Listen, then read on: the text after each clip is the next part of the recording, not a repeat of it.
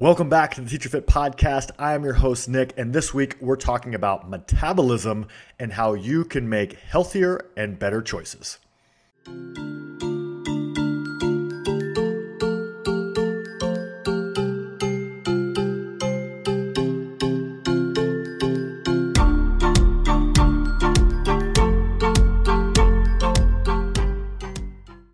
What is up? Welcome back to the Teacher Fit Podcast.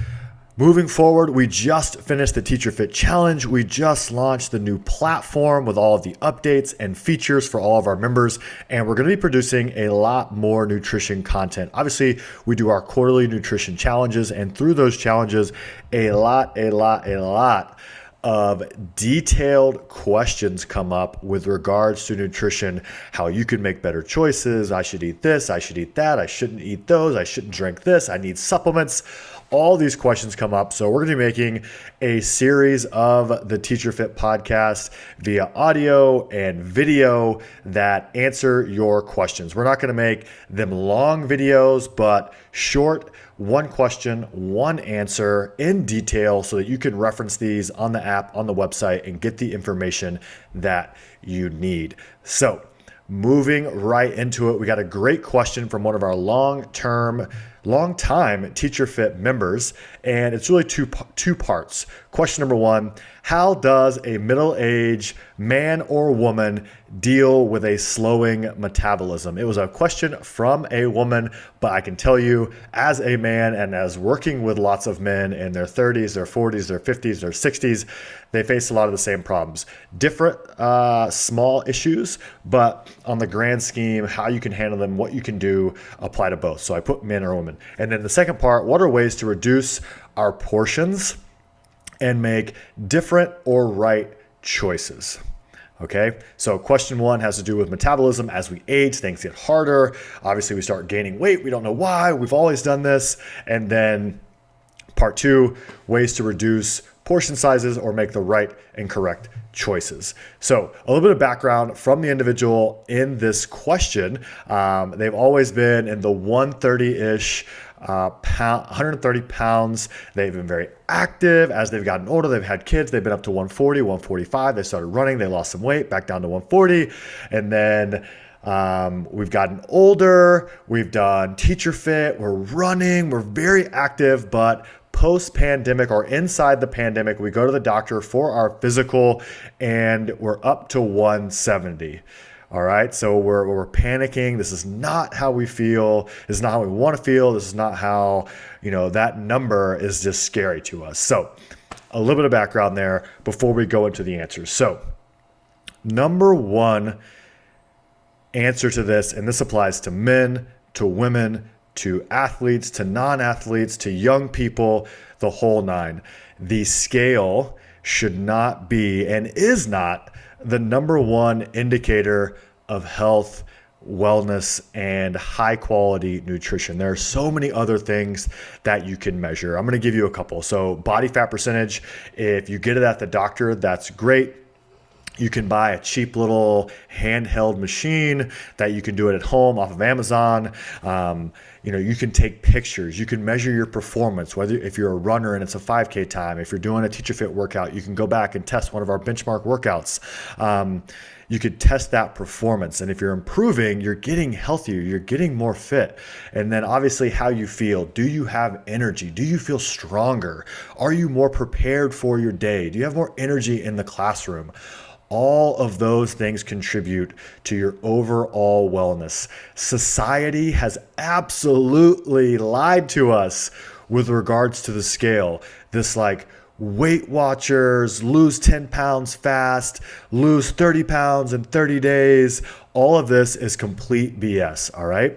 Every single person is different, and you can be a healthier, better version of yourself at maybe 165 than you are at 130. Our bodies change, specifically women, through childbirth and through age and all these things. And it's all about figuring out what's best for you right now with regards to your ability to be active, the energy that you need, the goals that you have, the lifestyle that you live. All of those things are contributing factors. And this individual that asked the question, I know, is super fit, super active, and even said, I'm way more muscular now, but I don't eat great. So we've self-identified that we have added muscle. And I know muscle weighs more than fat. We don't always buy into that, but we also don't eat great. So keep in mind, your body weight alone is not a perfect indicator. So make sure you're measuring all those different things. I guarantee this person, if they had pictures from, a year ago, 2 years ago, whatever it may be, compared to now, they might like the way they look a little more. Okay, part two.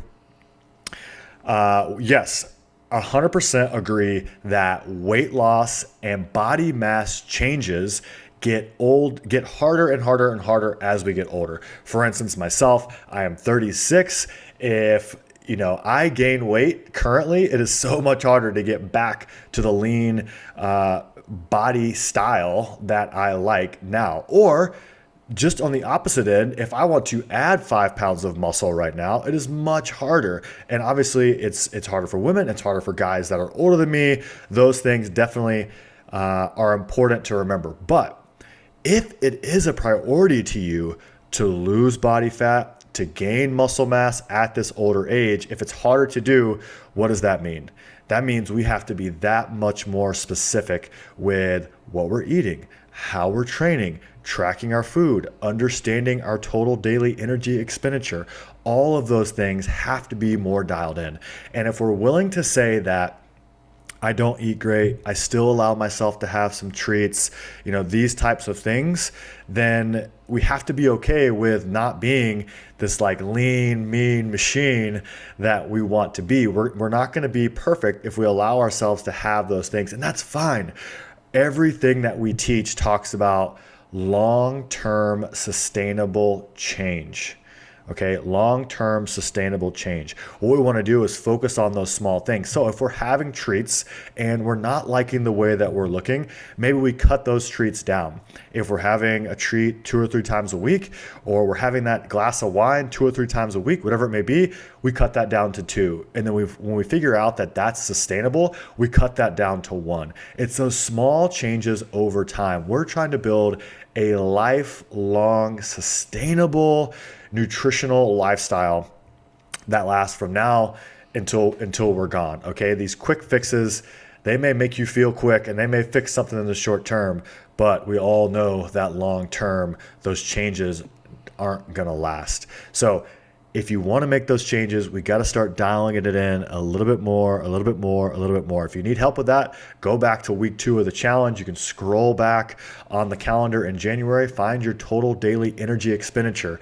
If you're eating that every single day for a week to a month, and those changes aren't happening that you want based on body weight, body fat, pictures, performance, then we make a change. We subtract 200 pounds. 200 calories. We increase 200 calories.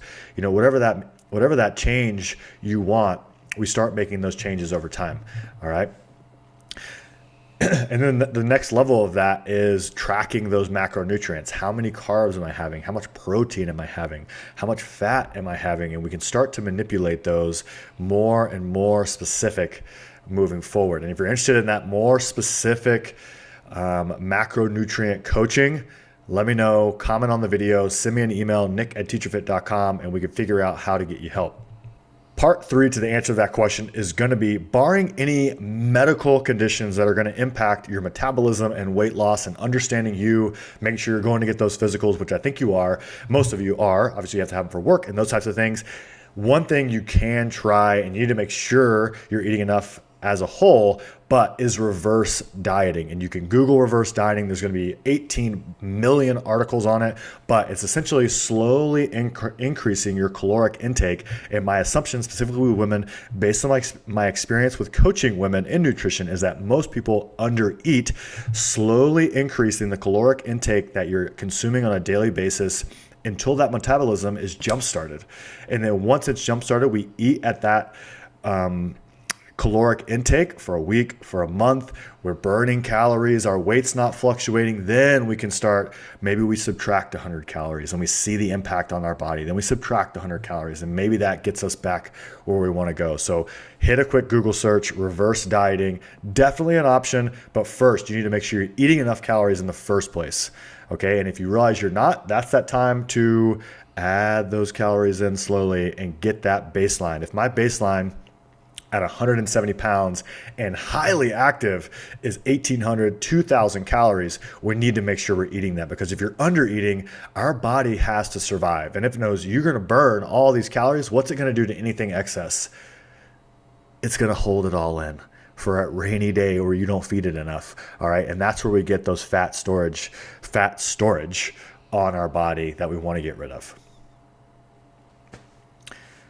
All right, question number 2, just a reminder, what are some smart ways to reduce portions and make different or right choices? So a couple little quick things you can do.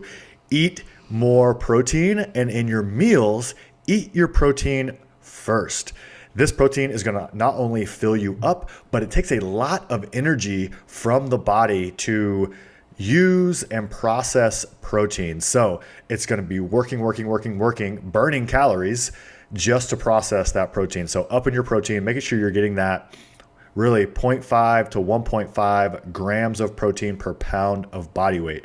I'm about 220 pounds. I should be eating about 220 grams of protein. The next thing is going to be drink more water. Most people who have hunger cravings, I'm hungry, you're actually just dehydrated. All right. If you have that bottle, which we always talk about, getting that 100 ounces to a gallon of water every single day, you're going to see that hunger subside, and you're not going to have those cravings where you're grabbing snacks and doing this and doing that. You're going to be able to eat the meals that you plan, which leads me to the last part, planning. When you think you've planned enough, plan more. Plan out what you're going to eat. Plan out the snacks you're going to have. Plan out when you're going to drink your water. The more planning that goes into your nutritional lifestyle, obviously you're going to be set up for success. All right, guys, make sure you're drinking your water. Eat more protein. Make sure you are planning everything that you do with regards to nutrition. If you want to see these amazing changes, and we want to see them as we become 40, 45, 50, 55, 65, we have to be willing to do the work. And, contrary to what I wish was true, it's not just work, hitting it in the gym, running the miles, doing the yoga. It's not just that. It's in the kitchen. It's in the planning process that's really going to make a difference with your body mass changes, losing weight, gaining body mass, gaining muscle, all those things. So I hope this helped. I know it was a long answer for this one nutrition question. We're going to be doing a lot more. Please comment. Email me, nick@teacherfit.com, with any nutrition questions that you have, and we'll get some answers to you. Again, if you're interested in a higher level of nutrition coaching, we are going to start offering that very soon on a small group and one-on-one basis. If you're interested in that, shoot us an email.